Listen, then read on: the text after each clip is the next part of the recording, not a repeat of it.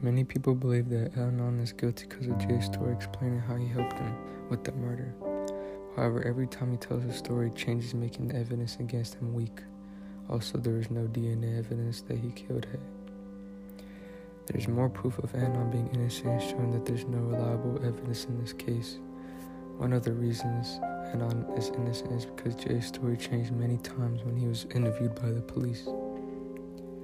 Jay said the first time that he didn't help bury the body, then later stated that he did help bury the body when questioned again. Quoted on February 28th, after Jay has told them off tape that he doesn't know about the murder, Ritz points out, your story has completely changed since you first came in this room. This is another reason why Jay should not be a reliable witness and use as evidence against Adnan in court.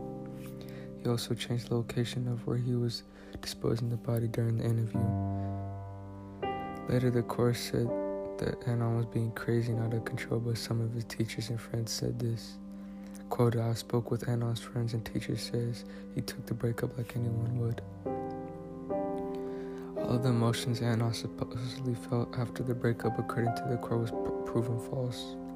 Adnan's family members also added that he continued to date other girls after the breakup and was not upset at all.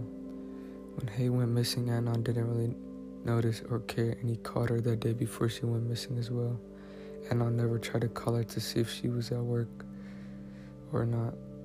The neighbors claims to have seen Adnan and Jay opening the trunk of a car and saying, look what I got, and seeing the body of a dead girl. The neighbor boy said one of the people he was able to recognize was Adnan, and Adnan's fingertips was found on the book in the back of Hay's car.